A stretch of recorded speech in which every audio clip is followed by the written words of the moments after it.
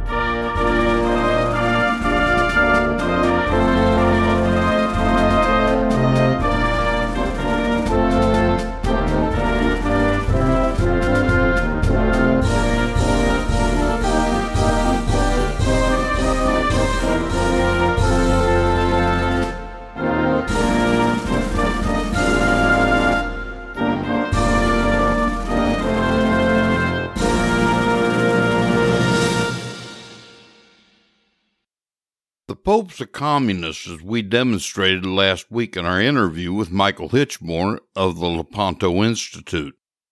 Pretender Biden is trying to make America a communist state.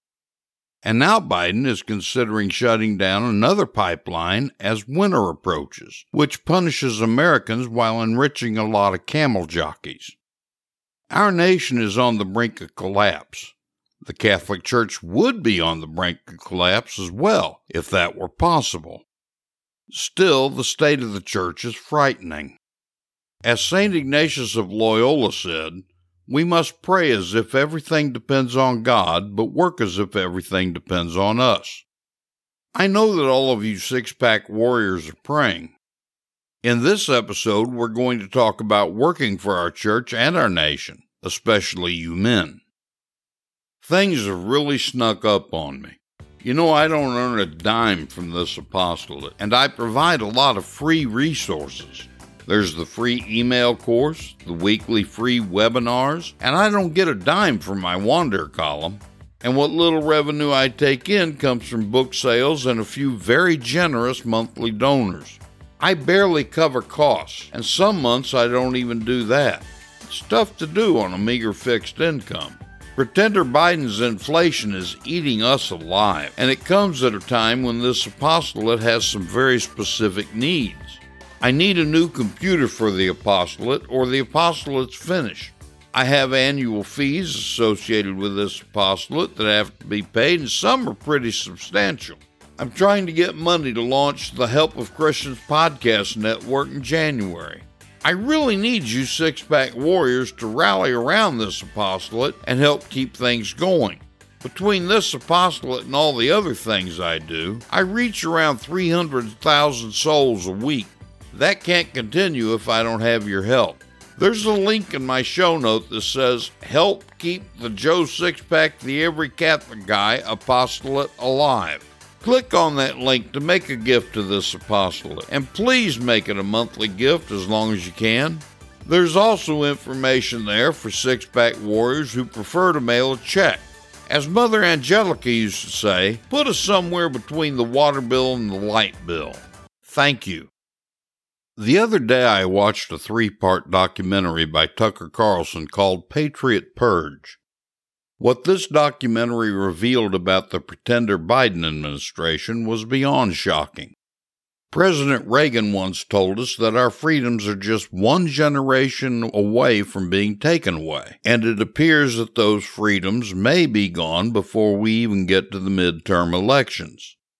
As I reported to you in episode 132, the Biden administration has enacted a policy that classifies anyone who voted for Trump as a domestic white terrorist.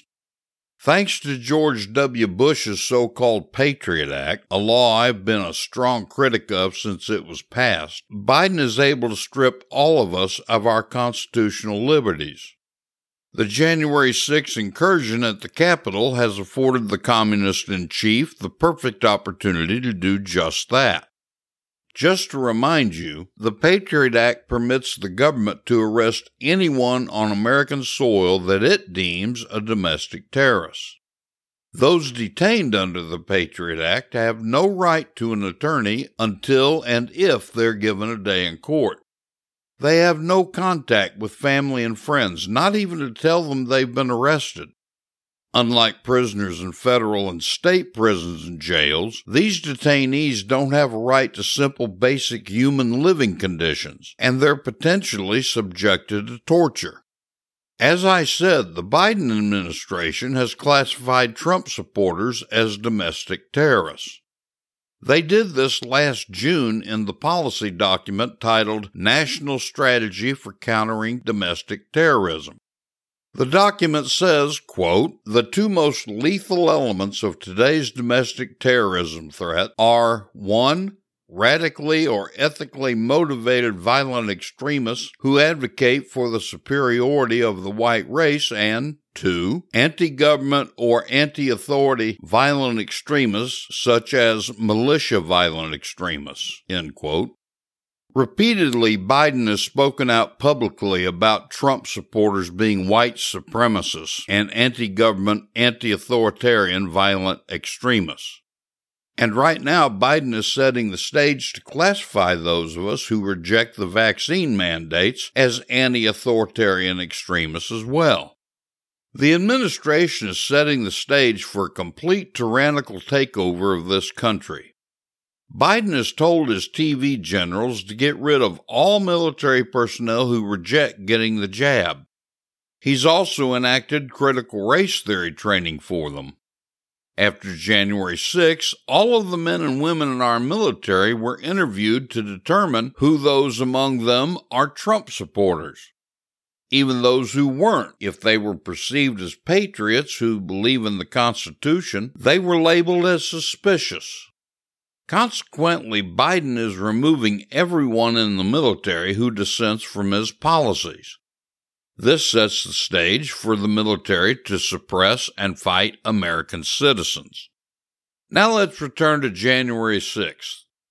From the day of his inauguration, Biden has launched the biggest, most technologically advanced manhunt for everyone who was at the January 6th rally, whether they had anything to do with entering the Capitol building or not. Let me repeat that.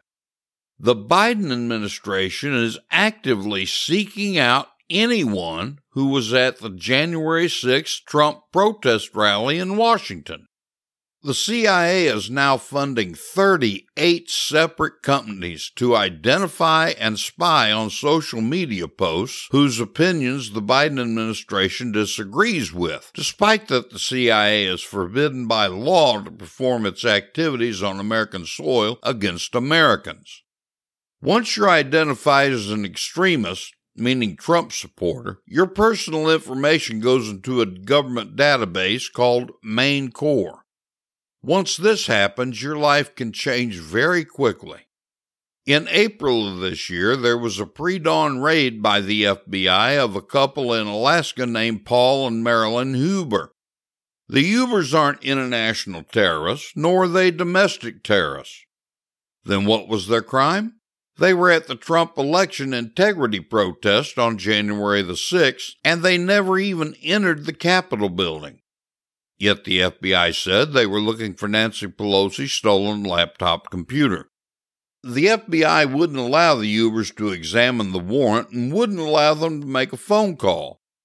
During the raid, the agents began collecting evidence against Paul and Marilyn Huber. Oddly, one piece of evidence collected was Marilyn Huber's pocket-sized copy of her Constitution and Declaration of Independence.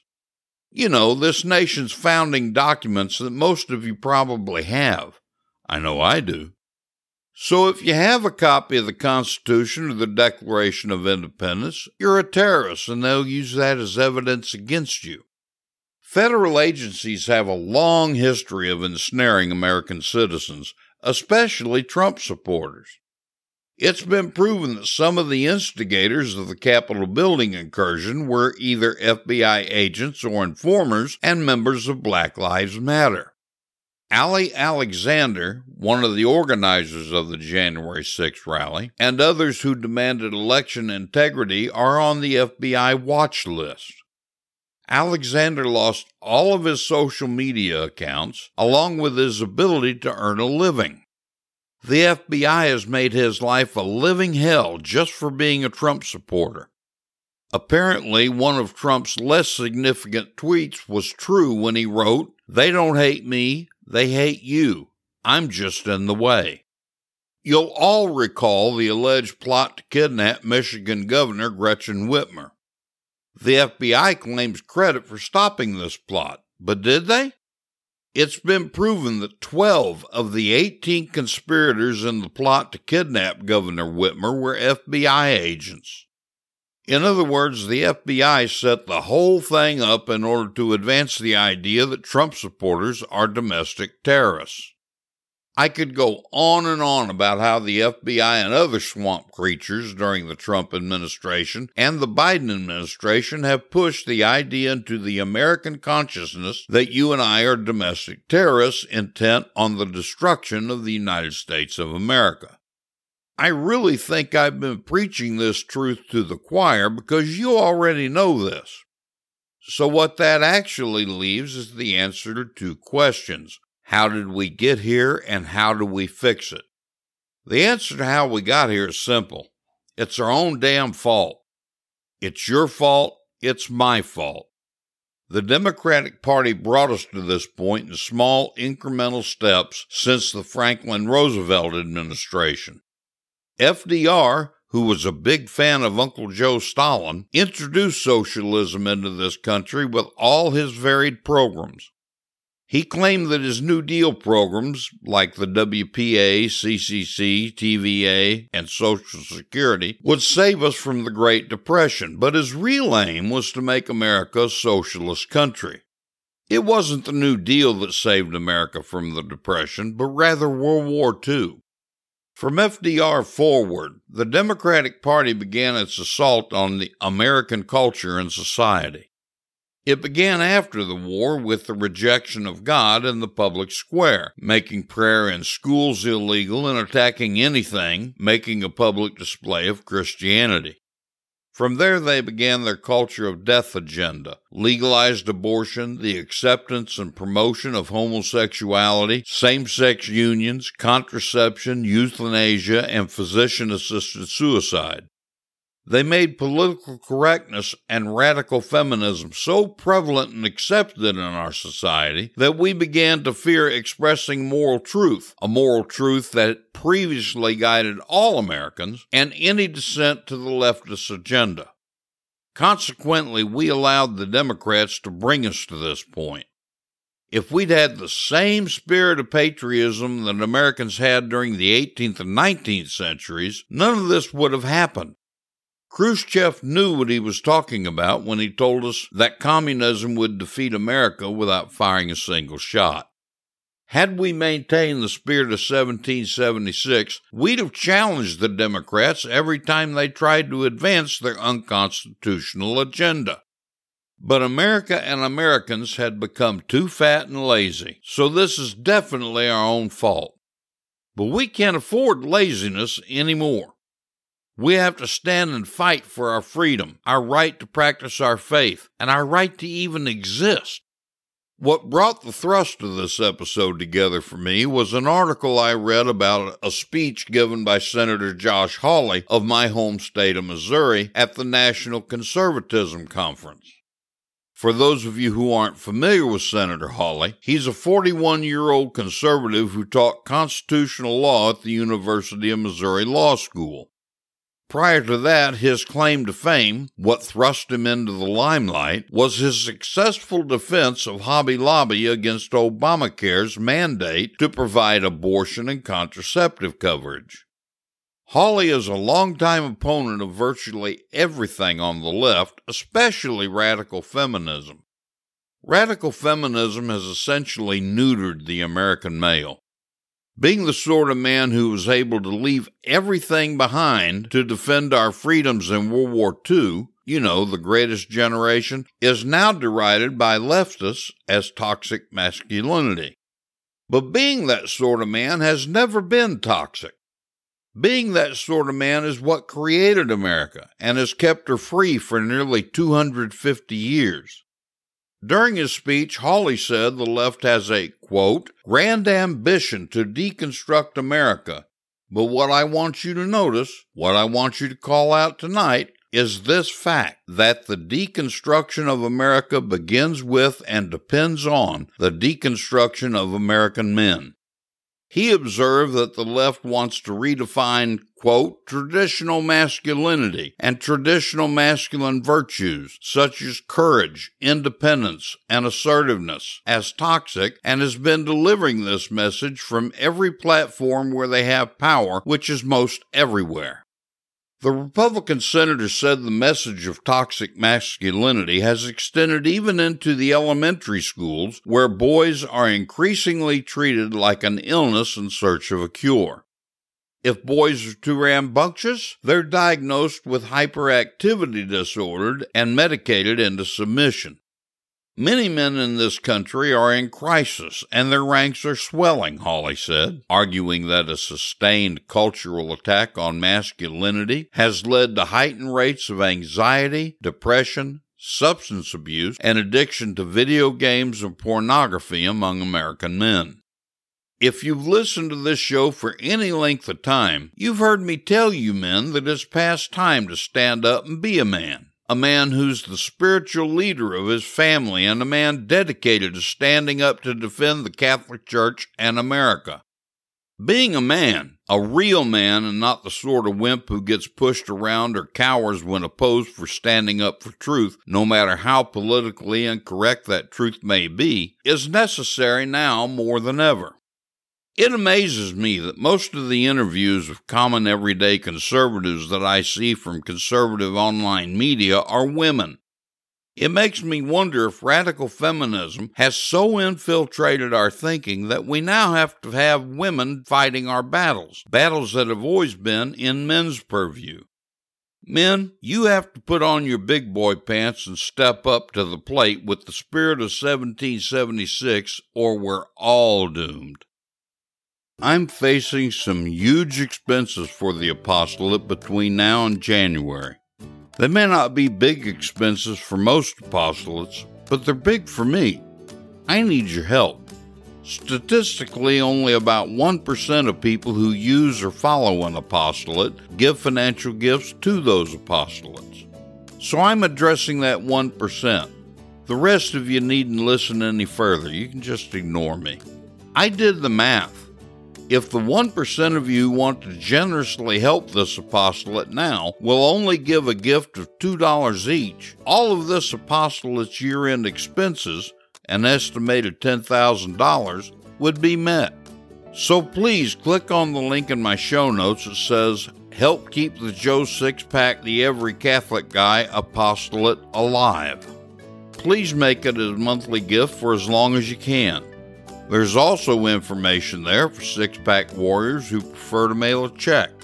As Mother Angelica used to say, put us somewhere between the water and light bills. Thank you.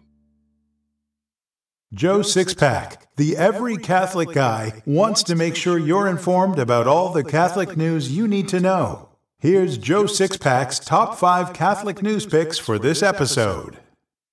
Catholic news pick number 5.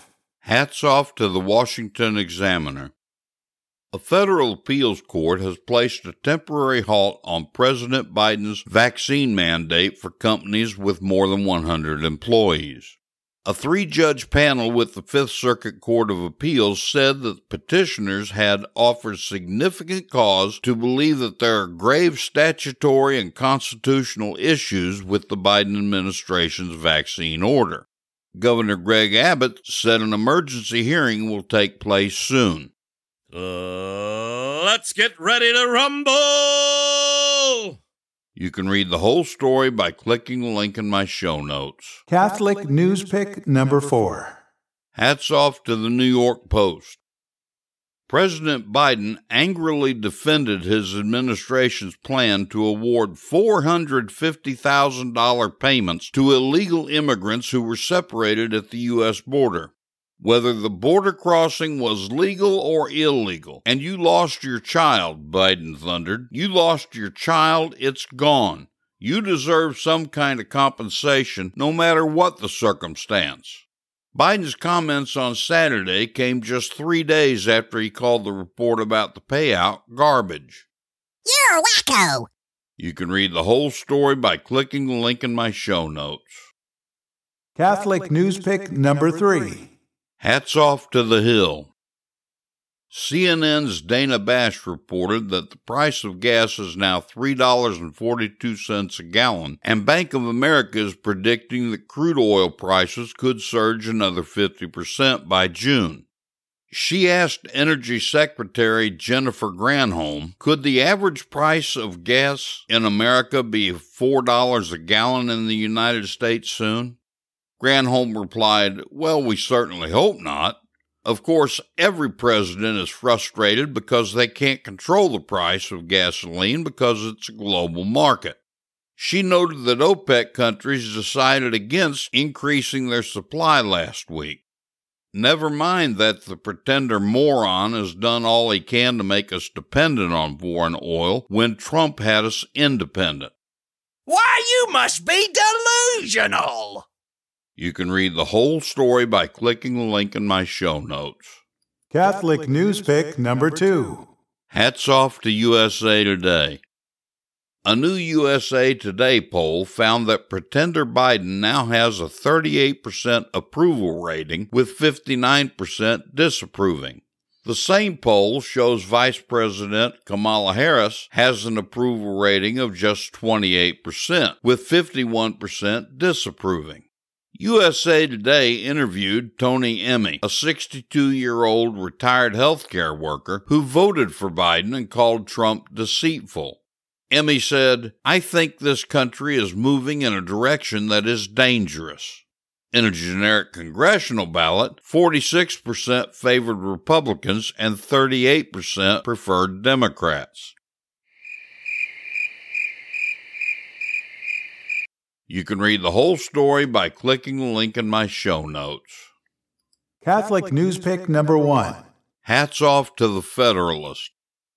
The once great Boy Scouts of America have announced a new critical race theory requirement. Scouting's latest required merit badge is chock full of critical race theory concepts that will push the BSA further to the left, writes Spencer Lindquist, who earned the rank of Eagle Scout in 2018. One resource prepared for Scout leaders was an interview in which someone was asked, what do you think of the concept of being colorblind? And the person responds, I hate it. What? You can read the whole story by clicking the link in my show notes. I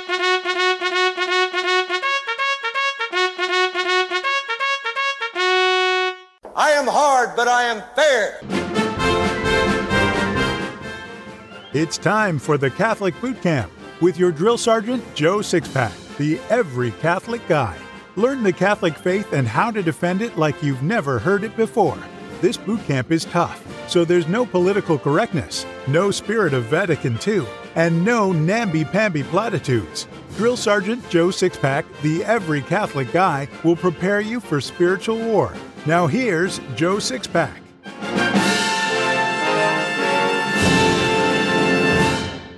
I've been an opponent to communion in the hand since I became a Catholic more than 30 years ago, and I've never received in the hand in all that time. I realize that many of you do receive in the hand, and I'm convinced that Catholics who do simply don't know any better. It's my hope that after this boot camp, you'll stop this horribly irresponsible practice. If I tried to write a script for this boot camp, then this boot camp itself would be longer than the entire episode. So instead, I'm going to turn this over to Michael Voris and several of his staffers at Church Militant. Let's listen.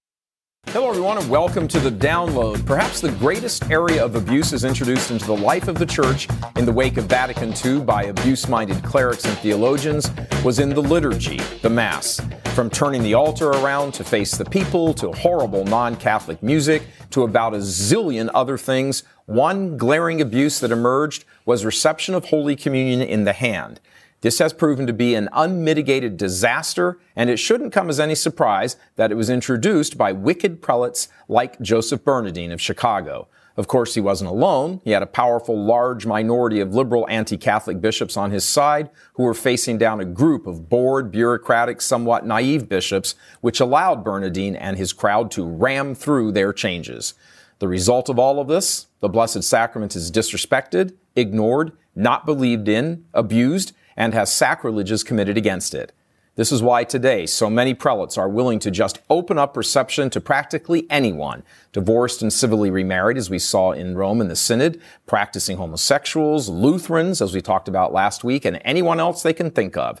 So let's turn our attention now to how we got to this point. Christine, let's talk about, first of all of the sacrilege, everything. Most Catholics don't realize this because we've had it now for 40 years. Yeah. Anybody under 40, heck, anybody under 50, this is just the way it's always been to them. Yeah. Lex orandi, lex credendi, lex vivendi. The law of prayer is the law of belief, which is the law of life. How we pray informs what we believe, which informs how we live. And that includes all the liturgical trappings, including communion on the hand versus on the tongue. John Zmirak, who's a great Catholic author, he's been in Mic'd Up before, a good friend of ours, he has a really good, succinct quote that puts it all in perspective. He said, "From now on, to get a movie ticket, Americans should have to kneel before a consecrated celibate wearing ceremonial robes and take the ticket between their teeth, never daring to touch it with their hands. Within a generation or so, they would all develop certain ideas about movie tickets and their significance. Now take the Eucharist, reverse the process, treating it like a movie ticket. Enough said." And that's exactly what we have today. The way we treat handing out Holy Communion now, it's like we're taking a movie ticket, which is it's no surprise that something between 50 to 75% of people going to Mass today don't even believe in the real presence. It's just a complete wholesale loss of belief. Exactly. It's the way we treat it. Now, what a lot of people don't realize is if you go back to the 16th century Protestant reformers, revolutionaries really, their main theological aim, they had political aims too, but we're not talking about that. Their main theological aim was destruction of the holy sacrifice. To Martin Luther, he called it abominable. In fact, I wanted to read a quick quote here. He said, "It is indeed upon the Mass as on a rock that the whole papal system is built, with its monasteries, bishoprics, collegiate churches, altars, ministries, doctrine, etc., with all its guts. All these cannot fail to crumble once their sacrilegious and abominable Mass fails." That was his program. He got that right. He got that absolutely right. And so he set out, along with other reformers as well, Cranmer in England, to destroy the holy sacrifice by, one of their ways was changing liturgical trappings and things like that. For instance, they got rid of the eastward-facing altar, because that means sacrifice. They destroyed altars, the beautiful high altars, absolutely destroyed them, all sorts of iconoclasm, destroyed vestments, vessels, anything that would make it seem like it was a sacred act, which was the holy sacrifice. And one of the key things they introduced was communion standing and on the hand, because the point was they wanted to take away from the faithful any idea that there was anything special about this piece of bread that was being handed out. And they succeeded very well, because there was complete loss. Yes, they did. And then, of course, there was great resistance, in the countries and dioceses of Europe that, resisted the Reformation or, reverted back after the Jesuits came on. However, fast forward about 400 years and you run into a bunch of bishops who are essentially Martin Luthers. Well, yeah, you have in Europe. Well, you have the Protestantism of that day, which the theological viewpoints stay there in Germany, Belgium, Netherlands. They stay in that area and they begin to seep into the universities over the next 200-300 years. And so you have a resurgence of these types of theological points around the turn of the century and into ultimately about the 1950s is when it really takes hold in theological circles. And this idea of communion in the hand comes back up again, about 1950s. So that is then kind of with your minority of your heterodox bishops. That's where it stays. But it's in Germany, Netherlands, and Belgium. That seems to be where all the trouble comes from these days. They don't call them the Low Countries for nothing. So that's really cruel. Apologies. So that creates. So they start to introduce this communion in the hand thing there in Europe, and it kind of starts as an abuse, okay, and then it develops into being kind of accepted by the hierarchy in a certain sense of, well, this is the custom now. So it's like, I've been beating my wife for this long, but now this is just how we talk to each other. I mean, that's kind of what they're saying. So give us here. your blessing. Yeah, it's really in complete ignorance. And so that's where the idea that ultimately gets implemented in the United States, which Brad will get into through our bishops' conferences, is that they try to portray that America had a prevailing custom of receiving in the hand also like Europe, which was not true. It's actually in America or Europe. Yeah, well, in those countries it was, but yeah, not across Europe by any means. It was in small dioceses and, in the Low Countries. But they portrayed like this was the case, and it was actually almost the exact opposite, which Brad will go through. Yeah, when we get to the United States, I mean, look, they did one thing in Europe, in Belgium, the Netherlands. They just said, well, let's just start doing this without permission.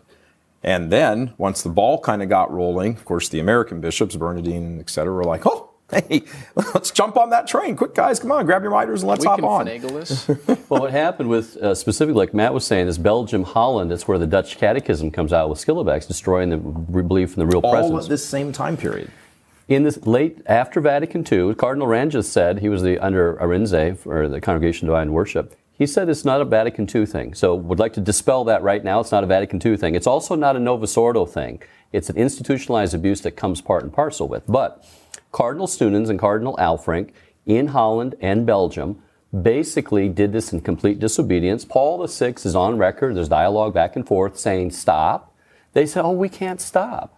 Well, you yank them out and you find someone who can stop the disobedience. We don't know how to stop this. Memoriale Domini of Congregation of Divine Worship, 1969, written and signed off by Paul VI, who was very instrumental in getting this instruction written up, basically said, okay, where there's a prevailing custom, I don't want this going on, stop it, all the way through the document. Last paragraph of the document said, oh, but if it's a prevailing custom already, in those countries where there's prevailing custom, that only meant Belgium, Holland, Netherlands, a few places. All around the world, it was not a prevailing custom. You have the right, by 2/3 majority, secret ballot, if it's a prevailing custom, to petition Rome with the reasons why, but then he polled all the bishops in the world, put it in there and said, the majority of the bishops do not want this. And that was in the instruction of Memoriale Domini. That they do not want this. That they do not want this. He said, basically, ask Mom, but Mom's against this too. So, basically, NCCB meeting used that window. In the minutes of the meeting that we obtained from Notre Dame archives, it shows that they did not get a 2/3 majority. It was voted down by secret ballot. 3 times. 3 times it was voted down, 1970, 73, and finally in 77 at the meeting. It was also voted down. It's in the minutes of the meeting. And basically, they went around that. They also did not, as per the minutes of the meeting, determine what's prevailing custom, because bishops didn't want to say, well, either I'm a renegade or I'm incompetent in my diocese. So those two, and Cardinal Kuhn's great canon lawyer, officialis of Diocese of Madison before he got killed, said permission under deceit is no permission. Rome says you need permission. They didn't get that appropriately. Yeah. If they want to get it now, they need to do that now, Yeah, but they did not get and it. the minutes of that meeting bear all that out. That. And you can get those yourself from Notre Dame archives. Just call Simon. He'll be happy to work your way through it. Simon, one of the great concerns, obviously, as you mentioned, there's a million things here. You're changing theology, this and that and everything, but let's talk specifically about sacrilege. Yeah. Sacrilegious Simon, not really. When you receive in the hands... I'll sell sacred things. How about that? Simon me. There's not a danger of it. It's the reality. Yeah, it's the reality of it. Okay, so... we've discussed a lot of politics, we've discussed a lot of kind of theology. Let's discuss some practical stuff. Okay, so if you want to consecrate the Eucharist, you want to consecrate Jesus Christ on the altar, you need 2 things. You need a priest and you need bread. And the bread is bread. That's what it is. Now then, when the consecration happens, a substantial change takes place. The bread ceases to be bread, and it is the body, blood, soul, divinity of Jesus Christ. But that's just a substantial change. The appearance of the bread, in every single way, it still behaves exactly like bread. So it tastes like bread, it looks like bread, it appears to be bread, it crumbles like bread. There's a reason that we talk about crumbs and breadcrumbs, because that's what happens. You can buy big containers of breadcrumbs. And you know what? It ain't difficult to make breadcrumbs. You open your packet of Wonder Bread and there are crumbs at the bottom. So this is the danger. So if you notice a priest, a good priest who knows his liturgical stuff, he's holding his fingers like this. He doesn't, as the rubrics say, he does not disjoin his fingers and thumbs, except when he's to pick up the host. They're extraordinarily careful about cleaning the vessels, about making sure that you don't lose crumbs. Now, if you take that Eucharist, take the host, put it into somebody's mouth, there's a very limited chance of losing particles. There may be some particles stuck to the priest's hands. There was a pattern underneath Which your is why chin. there's a pattern under the chin. Which gets cleaned also. Which gets cleaned also. You know, the priest is the only one touching it. His hands are very carefully cleaned. It is the theological doctrine of the church that the smallest particle that is sensible, that is, appears to the senses, that contains Jesus Christ. So it's not a question of, is Jesus Christ. It's not a question, it doesn't matter, we've got most of him. No. There is no most of him. You dropped a crumb, you drop Jesus. Don't do that. It's not cool. Yeah, they've even taken that point so far as to, Aquinas writes about this, about how when you digest the host, how long until... About 9 minutes. Yeah, it's about 9 minutes. They came up with an actual number. Yeah, how long is it actually substantially sensed by your body, in the sense that is it actual, real particles? There's actually a beautiful meditative devotional practice that Father Pablo Straub, God rest his soul, used to practice. He said, for about 9 minutes, you have Jesus within you. It's like the 9 months that Mary carried Jesus in his womb. So we're almost like Mary at that point after receiving communion. So there's that beautiful moment there. He's tremendous. I want to talk on something just to make sure, because whenever you bring this topic up, what do you hear from the other side? St. Cyril said, make a throne for your king and blah, blah, and this whole business. Okay, a number of things about this. First of all, that reference back in time where, that's the way they did it then, so that's the way we have to do it now, is called archaeologism, which is just this, it's the archaeology of it, and we just have to continue it.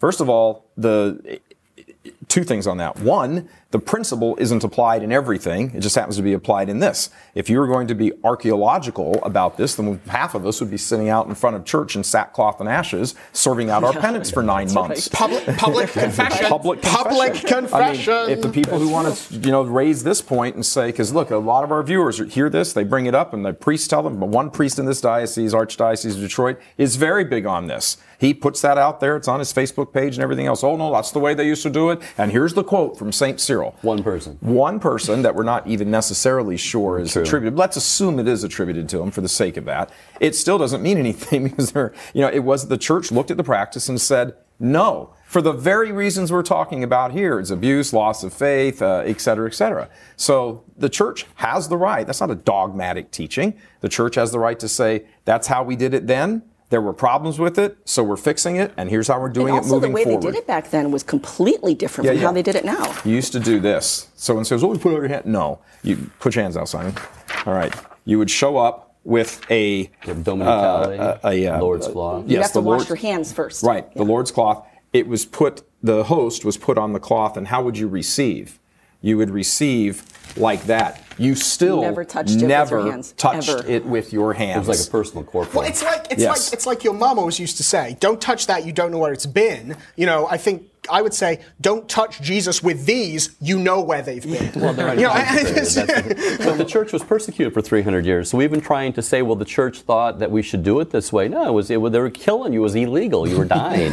It was people, And it was at the height of the Arian crisis when there was a wholesale loss of belief in the real the bishops themselves who were like, and all of this went together. You said wonderfully before the show, imagine that. It's like when bishops stop believing the divinity of Christ is the same time they abuse the Blessed Sacrament. Another great line John Zamirak had when we interviewed him on this.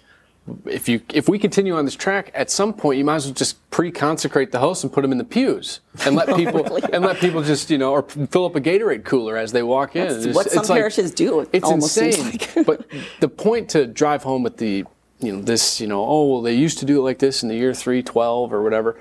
It's like, the church has existed for 1,700 years after that, and there have been changes to further protect the sacrament. Mm-hmm. That's why there's laws, canon laws meant to protect the sacraments.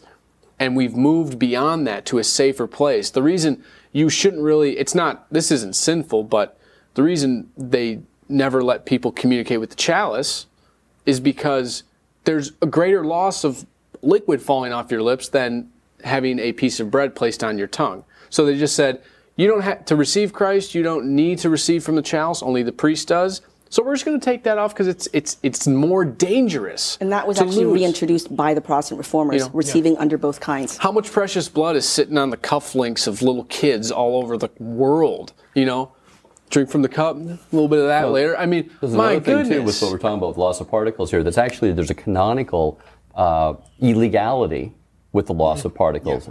Canon law is just to institute theology. It's to safeguard and present these truths. The seven sine qua non conditions that come with Memorial Ignominy in 1969. This is another fallback on Paul VI. He said, well, if you think you can have a prevailing cause, and you think you can get permission, and you can come to Rome, and we all said no, it's still got to be done with these 7 conditions. Right. And number 3 was it must cause an increase in faith. It's crazy. Yeah. It was written in the original French. We might actually have you take a look at that. Chicago Archdiocese, if there's been an increase in faith, what is it, a quarter of their parishes are going to be closed in the next 3 years? And it must cause, everybody says, well, it may not do anything or it may cause a loss, but no one ever argued that it caused an increase. He said 3, it must cause, it's a condition. Yes. A person who actually backed me up on it was Father Stravinskas. He's taught French, and he actually read the original French, and he said, yeah, that's what it means. Number 5, it says there can be no loss of particles.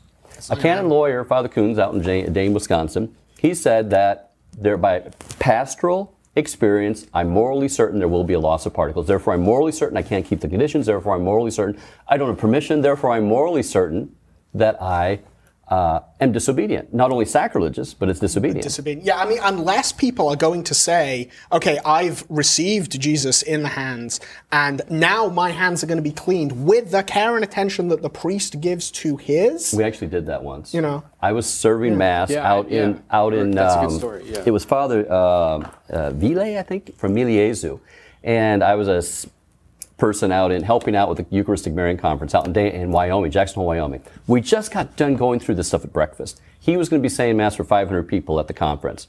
Just got done, exactly what we talked about right here. I don't think he ever heard it before. I was serving for him. Right at communion time, he said, we're going to have a minister of the wash bowl. Never heard it before, but why not, right?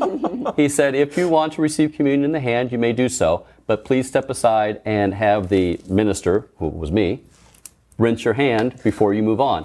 2 people received in the hand that day out of 500 people who would have all just come up. Conditions were met because no loss of particles, the water there was poured down the squarium, and number 3, they actually thought even more about the particles. It caused an increase in faith. So I think we kept all 5 conditions. When I came back to the church 13 years ago, not knowing any better, I used to receive in the hand. But having come into the church with such an intense love of the Eucharist and a deep belief in the sacredness of who I was receiving, after a while I became very disturbed in conscience because I could see the little particles on my hand. I did my best to sort of, lick them up, but after a while I was like, it's not worth it. I'm not going through this, stress. I'm just going to receive it on my tongue. That's it. Yeah, it really is amazing. I think that another excuse I actually want to mention is people say, well, wait a minute, are you saying that the Last Supper, the apostles knelt down and Jesus gave them the bread in their mouth? Well, first of all, they were priests. That's what that meal was. It instituted the priesthood. So, no, priests aren't sitting there receiving. We see that even today. But again, it's one of these go back to this is the way it was, and it's either out of context or it doesn't apply. We're not priests. Our hands aren't consecrated. What was it? St. Teresa of Avila, I believe it was, had a vision of souls in hell, and she saw that she knew who the priests were because their hands that had been anointed with oil at their ordinations were burning more intensely. So she knew who the souls of the priests were right there. We don't have that. We should never be touching, and is there some massive emergency of some kind, and it's certainly not habitual, that you should never be touching the sacred species, ever. At the Last Supper, too, there's a debate whether Jesus put the morsel on the tongue, because there was this Jewish custom when you have a guest in the house that you place it on the tongue. And when he dipped a little morsel, very small particle, into the, he said he dipped it, it was first intinction, and he would have placed that, not in wetness in the hand, but on the tongue of Judas. Redemptionis sacramentum, I'd like to read on air. If there is a risk of profanation, this is current law from Rome. If there's a risk of profanation, meaning loss of particles, then Holy Communion should not be given in the hand of the faithful. That's current Redemptionis sacramentum, that's number 92. The germ, the parent of all germs, general instruction of Roman missals throughout the world. Long story short, for all the people watching, you gotta stop. Right. You just have to doing stop. This. Just stop doing it. Kneel down. It's God. It's the King of the universe. Kneel down and receive Him where you are Even not if you're committing. the only one. Doesn't matter. Who cares? Let people laugh at you. Let some priest come up and yell at you. We've all heard from some priests can't do that. Who cares?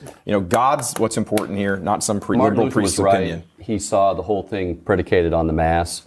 And if that falls, so you're never going to have vocations, you're never going to have fervent vocations, you're never going to have liturgical reform without getting rid of communion in the hand. It's because communion, our Lord is the source and summit of the Christian life. If we don't put, all of our focus and energy and attention into that, what do you expect? You're going to fall apart. Catholics need to begin to understand just how far off the rails the church has gone, and the list is nearly endless. This isn't just panic scares, the perversion of the social justice teachings of the church, the liturgical abuses, the homosexual priest problem, the deformation that most of today's bishops went through in seminary in the 1960s through the 1980s, and even going on to a degree today. We could go on, but that's all for another show. For what we need to do is pray that these evils be addressed by heaven directly.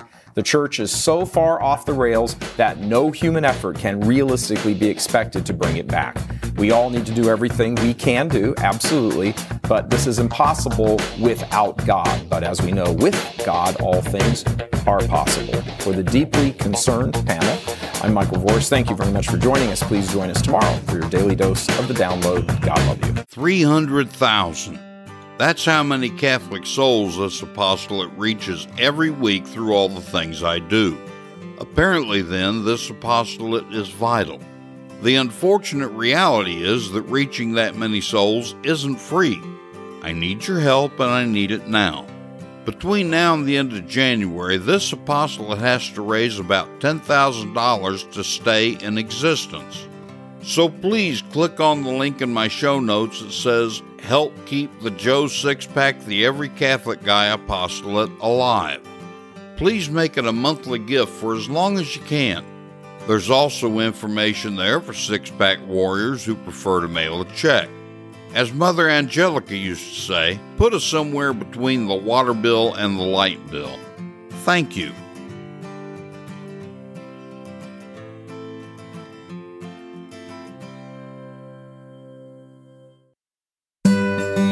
The Catholic Church is 2,000 years old. A lot of wisdom is gained over 2 millennia. Each week we'll share some of that wisdom with a Catholic quote. So here's this week's Catholic quote. This week's Catholic quote is from St. Isidore of Seville. He said, "If a man wants to be always in God's company, he must pray regularly and read regularly. When we pray, we talk to God. When we read, God talks to us." I believe a really great way to teach the faith is through stories, parables, and anecdotes. So here's today's story. Some years after World War I, the Prince of Wales visited a hospital for hopelessly wounded and mangled veterans. Beside each broken body, he stopped, shook hands, and spoke a word of encouragement. As he was being led from the room, the prince said, "I understand you had 36 patients here, but I've only seen 29. The nurse explained that the others were too horribly maimed for him to see. "Is it for my sake or theirs that you're not taking me to them?" asked the prince.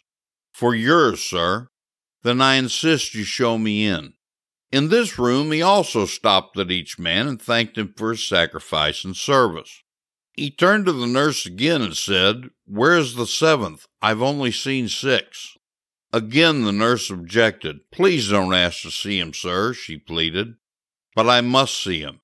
"I advise against it, Your Highness. It can do no good." "I insist that you take me to him," demanded the royal visitor.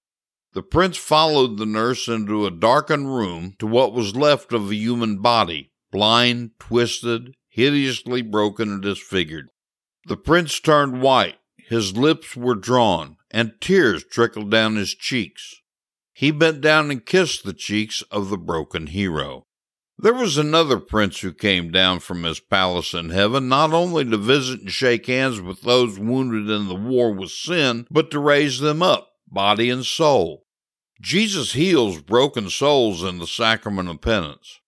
This is how Jesus chose to forgive sin, rather than just praying to ask for forgiveness. He gave the power to forgive sins to his priesthood on the first Easter Sunday night. When G.K. Chesterton became a Catholic, he was asked why he converted. He replied, "To get rid of my sins." Go to confession now, today.